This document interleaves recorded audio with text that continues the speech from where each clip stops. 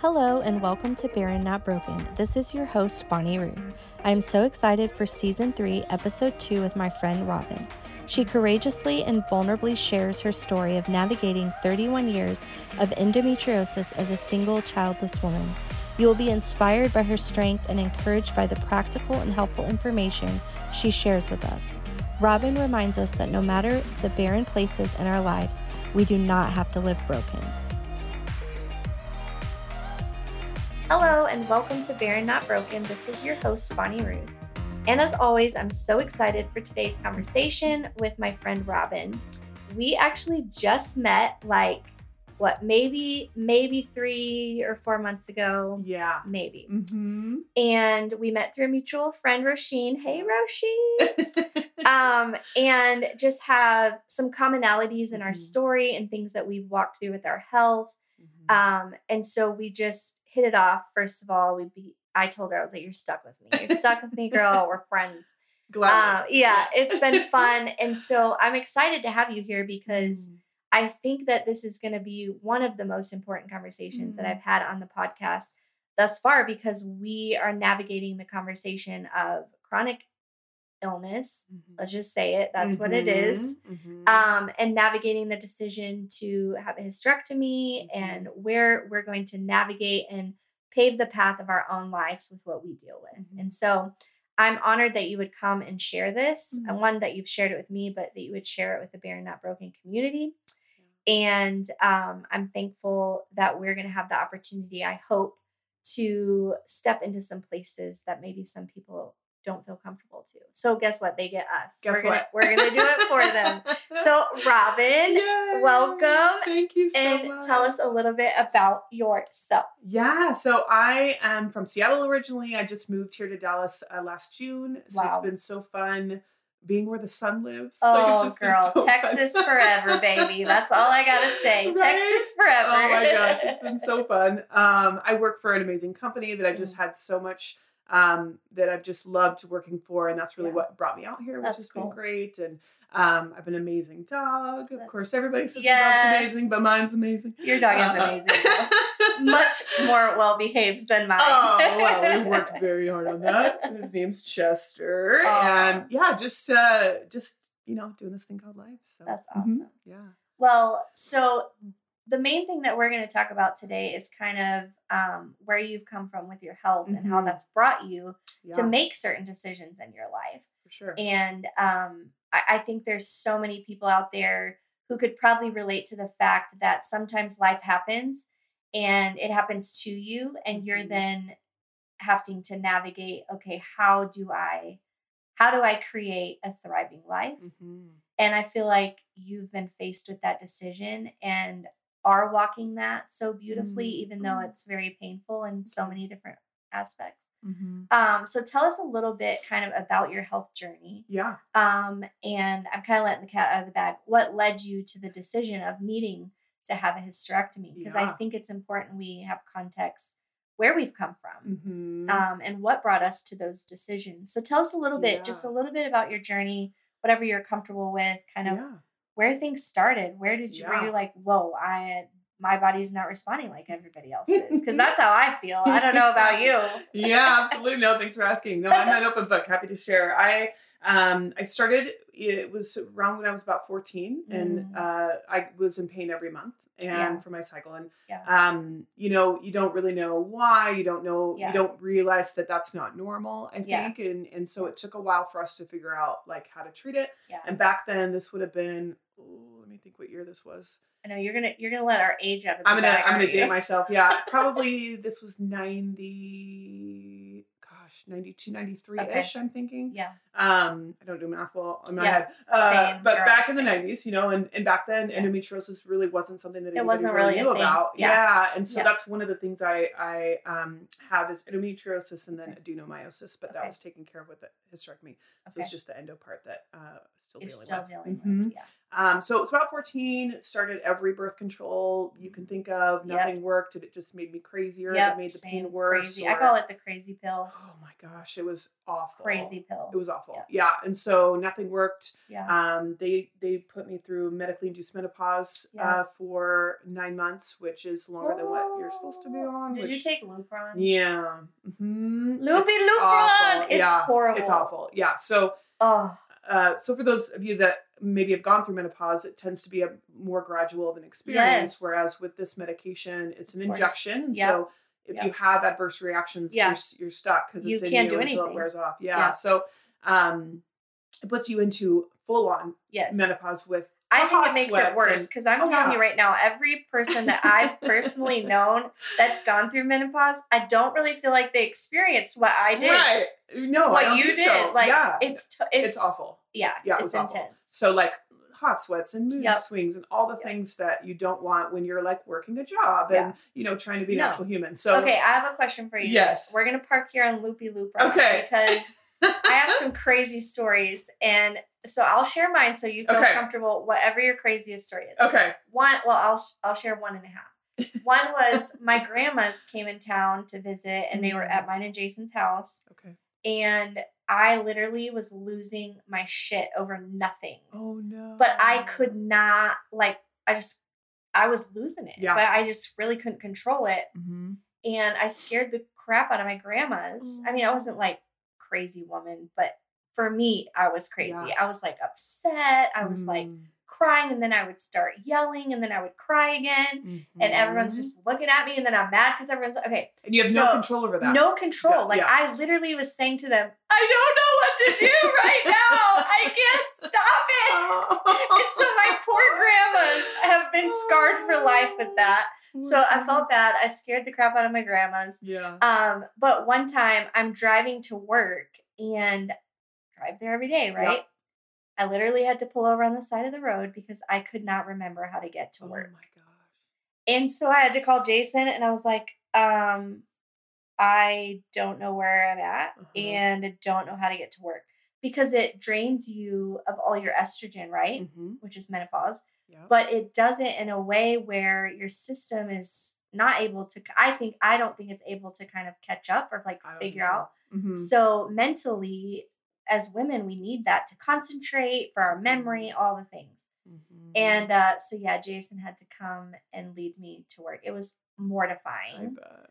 But I laugh about it now, but I just thought to myself, like, what if I had kids? When because there are some women that have to go through some of this after they have already had kids. And I'm like, I would have been the worst mother ever, but I was struggling on the verge of worst wife ever. Sure. But there were some crazy things. I left my car running at dinner one night for like 3 hours. Like, did you experience anything where you just like lost your mind? Yeah, I definitely feel like I lost my mind a lot. Oh. I think the hot flashes were the worst for me because I, at the time, was working at a jewelry store, and you have to like wear a suit every day. And I remember many times I would be checking somebody out or like helping somebody, and you're instantly 1,000 degrees. Instantly. Oh yeah. There's control it. No, there's no like warm up. There's no, hey, guess what's coming? Yeah. You don't feel a tingle coming or anything. No, you're like immediately sweaty, so red. And I remember specifically this one time where I literally thought I would rather be naked right now in front of all these people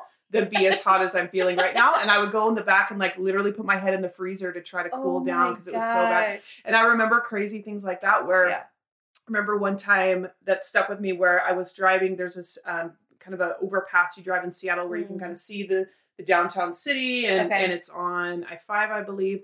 And I remember literally thinking of driving myself off of the bridge. Yeah. Crashing down at the bottom, fire trucks, like all the detail was there. And it really scared me because that's not your normal thought process. I don't think that way. And so that's when I'm like, I don't think this is the right thing for me to be on. And that was the second round. So I went through 2 rounds of it. So I went through a 9-month round and then had, I think about a year break. And then they wanted to do a second round for 6 months. So I was on it way longer than I should have been. Can we just talk about how no one prepares you for that? No. Like, I'm thinking to myself, this should not be something that people give people without high warnings. Yeah. I mean, because to have things like there would be days where I would just feel like I wanted to die. Yeah. And that's just being real and vulnerable of like the place that it can take you is so serious. It's not just a hot flash or it's not just I'm emotional. Like, there are things that you literally can no longer control about your body. Yeah. Which and is that's scary. It's a very scary, very vulnerable, very intense place to be. And whether you are married or single or, living with family, they're navigating it with you. Right. And my work too, like sure. I worked in pastoral care at the oh gosh. So my job was to do like intaking of people who were in life crisis. Oh, sure. Sure, yeah, I'm in my own life crisis. So there were several times where I would have to excuse myself from the room. One, because of the hot flashes like that. Sure. Two, I literally just couldn't remember. Yeah. What is happening right now? I've got to collect myself. And it's just that for being two people who have themselves together for the most part, not perfect, but we know what we're doing. Yeah. Like we know what we're doing in our jobs and in the environments that we live in, and it was no control. Yeah. And so I can imagine that. Well, I can't imagine. I did it. Yeah. What we navigated is in itself. Okay, so let's just break it down by we already have chronic things that we're dealing with in our body. And now we have to deal with the trauma of loopy Lupron. Yeah. And so I just think it's no small thing. And I think why I honed in there is because so many women get put on Lupron. Oh my gosh. And I'm not a medical professional. I'm not going to sit here and give like medical advice. Right. But I do want to say, definitely look into what happens because you're not told. No. And when you're going through it, you feel like you're crazy already. And then you question, like, well, I have to do it. Yeah. And I just think we have to ask ourselves, what is right for me? And when you're in a place like that or taking things that you maybe didn't have all the information on. I mean, because to be frank with you, like even Googling that, back when I took it, there was no one was saying any of this. Now I talk to people and same experience. Yeah. But I say that to hone in of like, when you think it's the only option or when you think you have to do something, but it's taking you to a place like that. Yeah. Just be okay asking yourselves like, do I need this? Absolutely. And then be okay that if you do need it to be how you are. Yeah. Like don't hate yourself for trying to do the best that you can. Absolutely. Because so many people are put on it, and I think it's framed as this like magic, permanent solution. Yep, and it's so temporary, and it's for some people it has worked, and it's able to kick them into a stage that's doable. But I know for me, it just made things worse. Oh yeah, and my pain came back immediately, and same. There was no, and now we're having to watch my bone density because I was on it for too long, and I was on Depo-Provera too for 6 years, and and when I got off that, I was told, oh yeah, you were only supposed to be on this for 2 years. Oh cool, thanks for telling me. As your guys are the ones that are giving it to me. Yeah, exactly. So there's lots of things like that where I've learned, and I've seen 68 doctors for this. Like I've seen so many doctors because you don't often get a great answer the first time. And so kind of back to what you were saying is you do have to advocate for yourself, and it's absolutely okay to do that. Yep. It's okay to get second and third and fourth opinions until you find somebody that you're comfortable with, because I've had 3 surgeries for this, and one of them I did because they said they wouldn't continue my pain medication until they proved that I had it, even though I had a previous surgery that did. And so I did that surgery, and then they backed out anyway. And so I wouldn't have done that if I would have, been able to find more people. But I was in a new state, the whole bit. But it's okay to advocate for yourself. Yes. It's okay to kind of put your foot down because you're the one that's in your body every day, not the doctor. Yeah. So 100%. Yeah, it's important to do that. We talk about that a lot on Barren Not Broken. Like, go in with your list of questions and don't leave till you have the answer. I still do that. Same. Yeah. I'm about to do it in a couple weeks. Like, I want to know what I want to know to feel comfortable. And I feel like what that does is it empowers you to also see things that you might not see. Meaning, when you're asking questions, it brings in a different atmosphere than them just telling you something. And so you get to see variables of your doctor, of their nurses, of their staff, and how they're going to respond and care for that.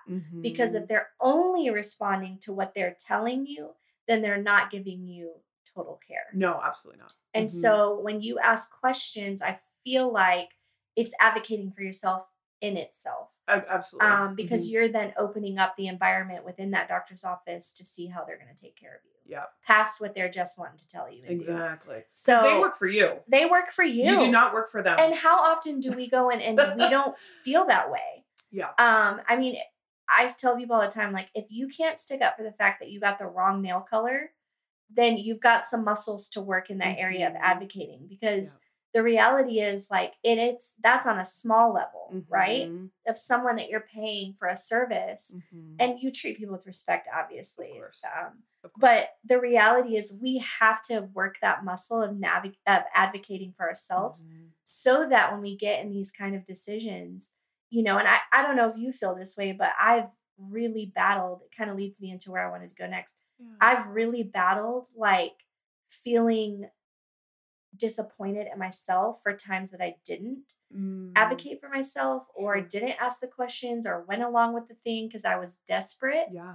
I think in what we walk through, there's moments of desperation where you don't even know what to ask. Right. You don't even know how to advocate. You don't even know what advocating looks like. And so that's real too. But it's then realizing you make the best decisions you can. But I don't know if you could speak to any of that, of just a moment where you have felt like, I did the best I can, but now I just feel like I'm left with not what I wanted. Or not the outcome I was promised. For sure. I think, I can think of so many times. I know, right? You probably have a list. Oh my gosh, that's You're like, which one do I choose right now? Exactly. Because I haven't always been so strong about advocating for myself until I felt like I had made a really great decision, and I don't have the result that I was hoping for. Yeah. And so not that I would have changed my decision, but I think it really helped me realize that I'm the one that has to live with this every single day, not my doctor. Yeah. And they're going to get paid no matter what. So I need to make sure they still have investment in me and what I need to accomplish with being able to live every day, you know? Yeah. And if they're not willing to work with me on that, then they're not the doctor for me. Yeah. And so there's countless times where I think where I would, like, make a decision based on them or based on, oh, this is your only option. Yeah. Okay, it's my only option. Yeah. And not doing research. And I think, I remember back in, it was 2015, up until that point, I'd never met anybody with what I suffer from. So I'd never met anybody with endometriosis, right? For years. Yeah, for years and years. Yeah. And so I thought,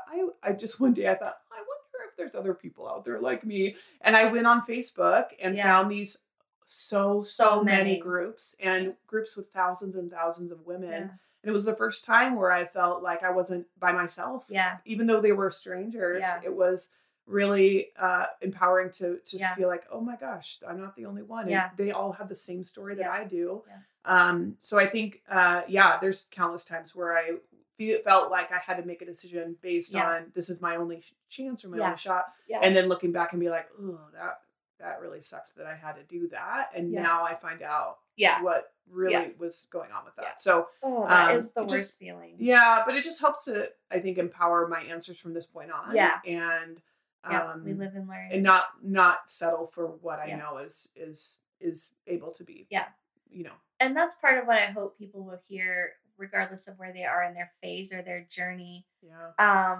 In this area, I think it is realizing that you are where you are and you only know what you know. And so we can't live in guilt or beating ourselves up, but we can learn and grow and develop and progress where we become better advocators for ourselves. And I think that's why I wanted to hone in on that. So people would hear, like, you don't start there, but you do have to find a way to get there. Like, don't just stay in the defeat and the lack of, because I mean, when I started going through this, like, this is really going to date me. Like, people didn't really Google things. Let's just be honest. Me neither. Not back in the day. And there wasn't really, like, Facebook or Instagram or all these groups that you could. And so for me, it was just like, it's only been even within the last, 5, 6, 7 years that I have had, an awareness of how many people are dealing with this. Because that's one thing too that is somewhat disappointing, is I think when you go into, and I don't want to bash doctors and medical professionals because they can only do what they can do as well. But at the same time, it disappoints me that we don't have communication coming to women who are dealing with this of like, hey, you're not the only one. Yeah. But it's presented in such an isolated and you're the problem way, maybe unintentionally, but that's how it's been packaged.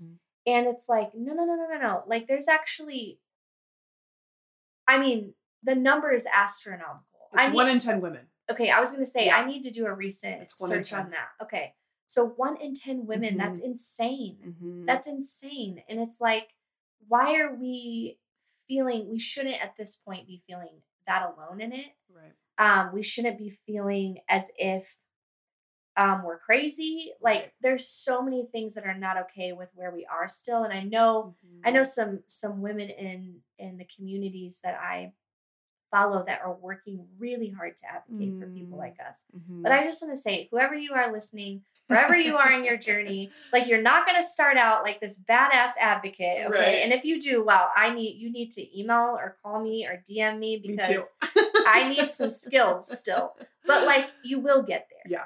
But you do have to make steps to ask the questions and do some research. And don't be afraid.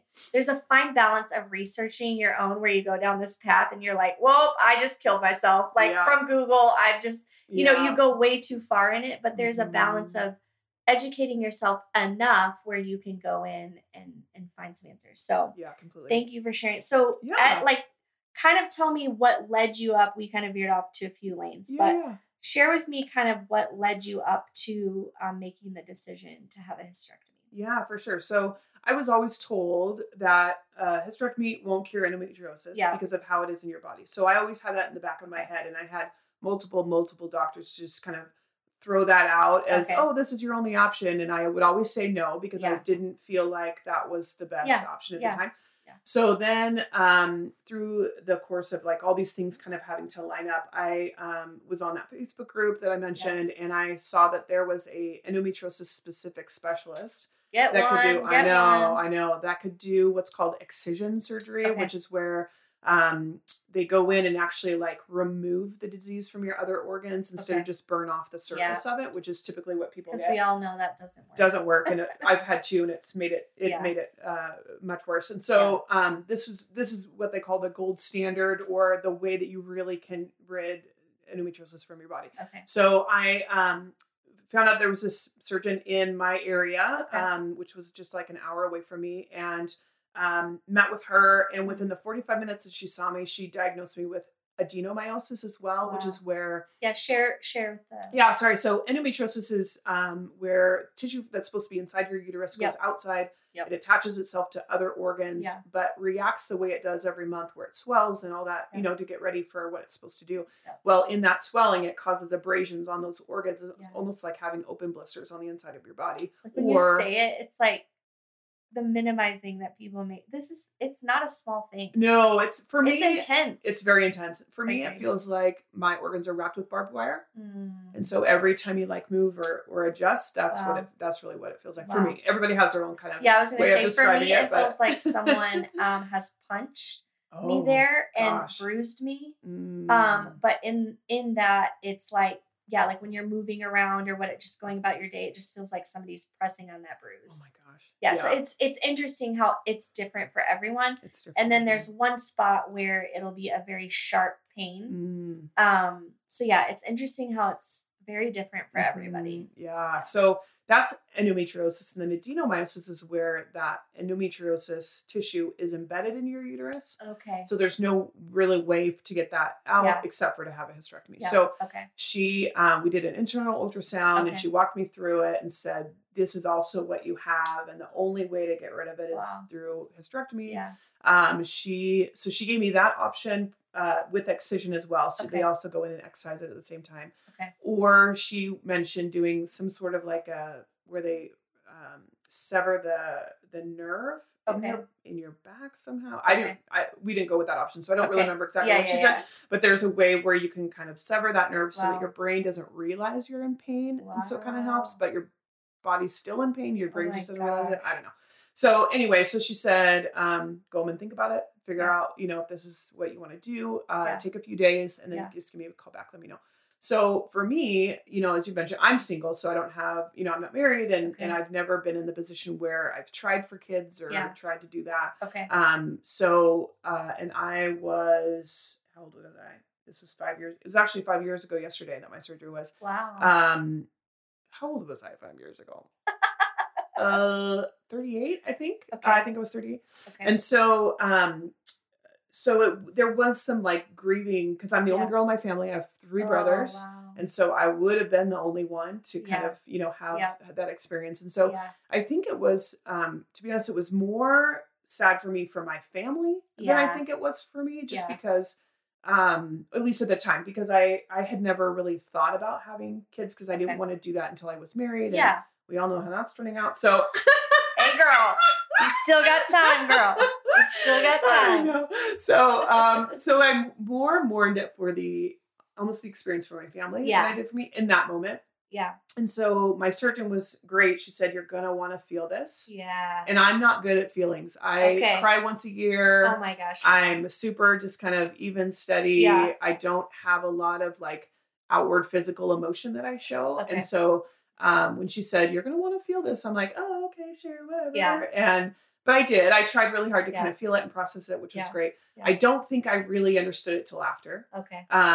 But that's where this decision was for me, where it's the pain is so debilitating. Right. And at that time, luckily, it wasn't every day. It was a good 10, 12 days out of the month. So still, isn't it funny how we try to... It was only 10 days a month. Okay, that's not normal. I would say that to people and they're like, okay. Like if I'm talking to my mom or my best friend, for me, it really kind of shifted when my best friend said to me one day, I had a miscarriage and I'm just like, I can't do this anymore. Yeah. And she's like, okay, I'm going to be the friend right now that you need. You can't do this anymore. And it still took me a good almost 2 years before I made a decision. Okay. But I think that's part of it is your body's bullied you so long that you minimize because when I had my hysterectomy, I was 18 days out of the month bleeding. Oh my gosh. At that point. And a good 18 days of pain, right? Now that was because I also had a fibroid, I had those two. PCOS and the endometriosis. So there was a lot happening. But why we do that? We're like, oh, only 10, I know. And so that's something that I think we have to, especially I think as women naturally, we can tend to be like, oh, I'm good, and we can tend to minimize what we might be feeling or going through, like you were sharing. I mean, I'm a crier, but there are things that I tend to block myself off from or not allow myself to go there. And so I think we all do that in our own ways. And when you're walking through something like this, there isn't something that prepares you for during the decision, during the action, taking action and making that decision of, okay, this is happening. And then the after. Right. And I would agree with you. The after was more than I ever expected. And I did, I cried a lot. And Jason cried a lot, but what you were saying, I just think it's important for people to realize that it does matter to take the pause and realize whether you cry or you don't. I don't think that matters, but in your own way, you had to take time to process that. Yeah. So what did that kind of look like for you as far as, okay, I am grieving it. Probably the pre-surgery, you were grieving it more for other people. And so how did you navigate that conversation with your family? Yeah. Because you guys are pretty close from what, and knowing that you're the only girl. Same for me. I have a brother, only girl. Yeah. Yeah. It's interesting to talk about something like this with your brothers and your dad. Exactly. And not wanting to make them uncomfortable, but still gotta kind of share the gravity of it because I don't know. And that's an interesting question. I don't know how much my brothers really knew what was going on because I never really talked to them about that. Yeah. And then all of a sudden I'm getting organs taken out, and so I found that if I could joke about it, it would not make light of what I was doing, but it kind of clear the air a bit for them to know that it's okay to talk to me about it. You can approach me. You can approach So I remember kind of making a joke and they were like, "Oh, is it okay to talk about this now?" I'm like, "Oh yes, please, let's talk so that you guys know where things are at." And so it kind of gave a bit of lightness, not in a way of I'm making fun of it, but just to kind of like, you're not minimizing it. Everything's okay. Yeah. I'm happy to talk about it, And so, I think the morning came after in really unusual ways for me. Like I remember I was at a work event. We had it at Disneyland, which is like my favorite place. And I was in line. I still remember where I was standing in line for one of the rides, and there was these kids in front of me, and they were just having the best time. And I immediately start crying. And as I said, I'm not a big crier. So that was and a big I was deal like, for what's you. happening right now? And that's how it was kind of coming out, is kind of mourning the opportunity to be in that place of helping kids, grow up. And so it kind of showed up sneakily in that way of just the kind of in moments I didn't really expect. And the other part of it for me too was, so up until this point, I'd been on pretty heavy pain medication for, I imagine, from 2005 until my surgery in 2017. So that's a long time. Not every day, thankfully. But when you're on certain medications, they suppress your emotional state as well. And so when I was off it took a long recovery, which I'm happy to share too. But once I was finally recovered, I was off all the pain medication. Well, then I felt every feeling that I had suppressed for the last, 12, 13 years. And it all came at once. And so that was a whole nother level of like mourning or, experience that I had, grieving that I had never, that I didn't anticipate. And when you have a surgery like this for women, it's so emotional because there is so much tied to it. I mean, it does feel kind of like I'm giving a part of my womanhood away. And there's no like, hey, here's the counselor you're going to go see as soon as you're done. There's none of that, which is too bad. But it is. But so that was a lot to kind of unravel. And I did go through some therapy for that, just to try to understand my emotions that I had never felt. I don't know how people go through it if they don't have therapy. I could have never. I just want to like make that, I want to make this space safe to say, please find the right therapist for you. Find a woman. Find a woman. I mean, nothing against men counselors, but for this specifically, having somebody that can relate is really helpful. And I think it's so important that you did that. Because imagine, like, you're navigating emotions in a way that just generally you never have. So, like, let's just put that out there. But then you're putting yourself in this place where it's attached to grief. It's attached to something that's final in your world, your femininity, or the way that society at least defines your femininity. Maybe the way that your family and your friends define it, the way you have. And so it's putting all of that in this place of like, whoa, everything just was demolished in a moment's time. So I can imagine. What do you feel like was the thing?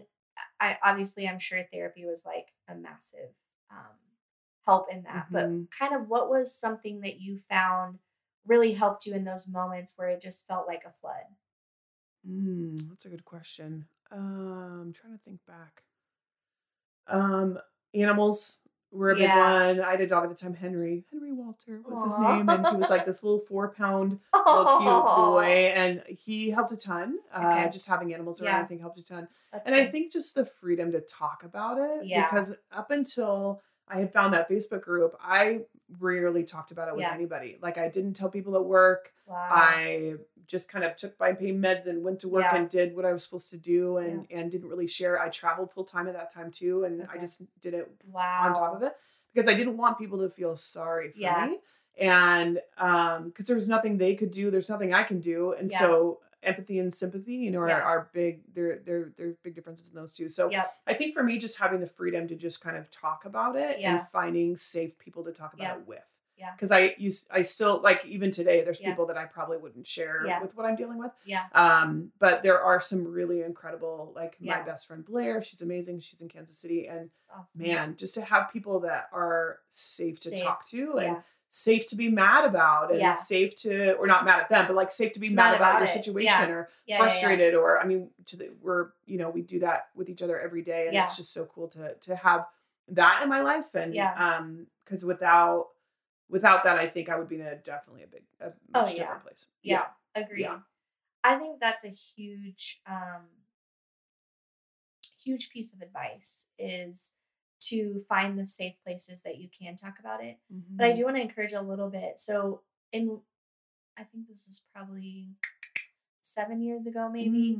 I kind of, because I would kind of go in and out of it, being a bad season or a good season is what I would call it. Like, oh, okay, here we go. This is going to be a doozy. And I worked in a team of mostly men. And I was at a place where I was like, okay, this is going to affect my job. Like this spat of it is going to affect my job. Sure. And so I had, my boss was a guy, and then my counterpart was a guy.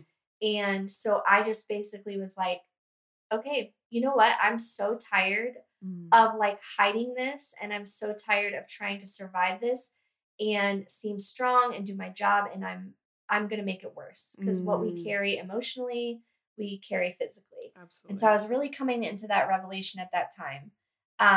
And so I sat them down and I said, hey, nobody else needs to know what I'm about to share. It's going to be really awkward for me and for you. And for that, I'm very sorry. I'm not going to give you details that you don't need to know, but I need you to trust me that what I'm about to share is because this is highly affecting me. And I don't want to have to give up my job for it, because I loved my job. Yeah. But it's going to at times see like I'm not okay, and I'm not. And so, of course, I just spared them all of the details that we both know was happening. But I genuinely told them, hey, I have chronic health stuff. That's how I would word it. And in that, there are things that make it uncomfortable to work in a male environment. And it's very painful.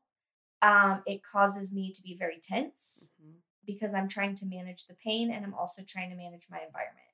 And so I just shared with them, like, I would like to have a way to say to you guys, like, today's not good, and I either need to work from home or I need you guys to be a little gracious with me.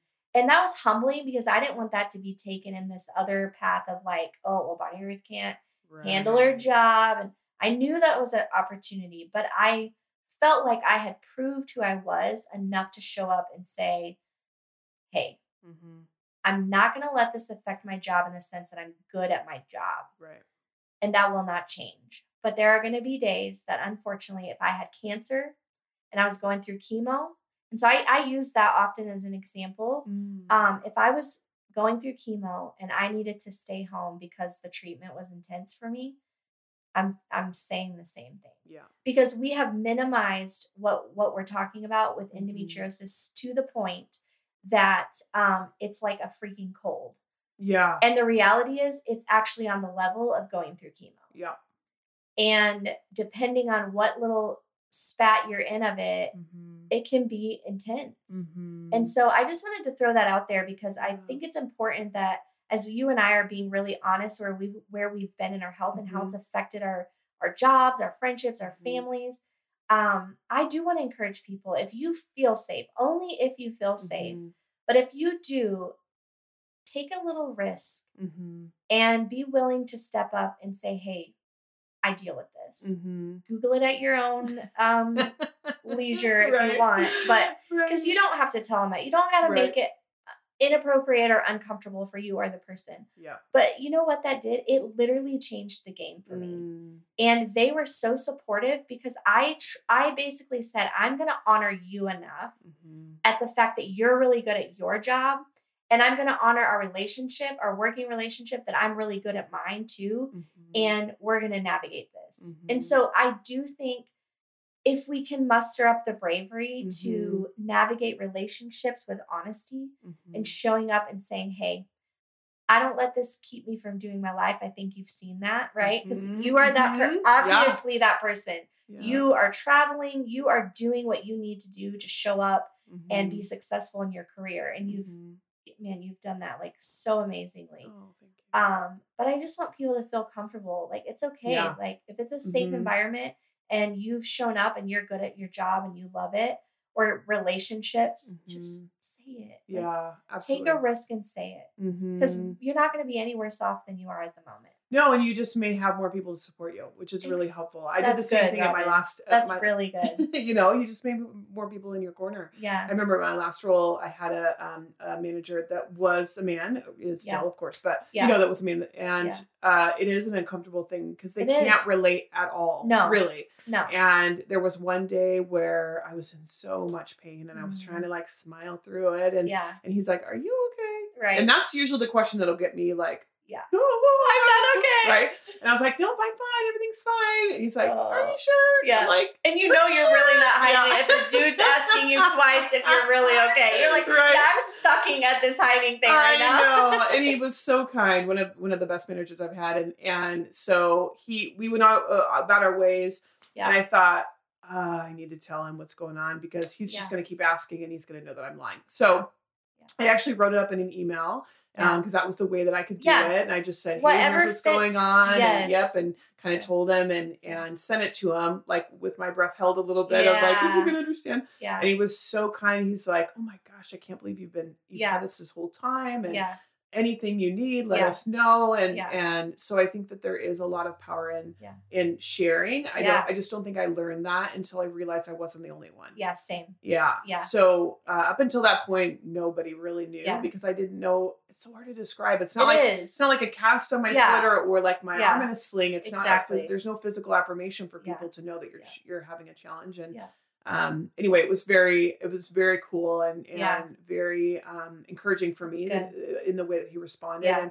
And not that he treated me any differently from that point, but he was more aware. He was just more aware. And he could ask me if I was doing okay. I'm like, "Today's not a great day." "Okay, I get it. What do you need from me?" And there was no like pressuring for details or information. It was just like, I see you and I hear you. And that's what we all want. Exactly. To be seen and heard, to be seen and known. Exactly. Yeah. That's really good advice. I think, same, like luckily I had a great experience in doing that as well. And I think there's going to be more of that. I think there is more of that than we probably give credit to. And so, I think that's very important. And you even saying, that it allows more people in your corner. I think that's so good. Because that's the thing is if we keep something silent, if we are truly advocating for ourselves, then we can't be the ones who also, I can't think of the word I'm looking for, but basically like we don't continue the path of it being a silent disease. Thank you for joining Rob and I for part 1 of this 2-part series. Join us for part 2 on April 18th. Remember, no matter the barren places in our lives, we do not have to live broken.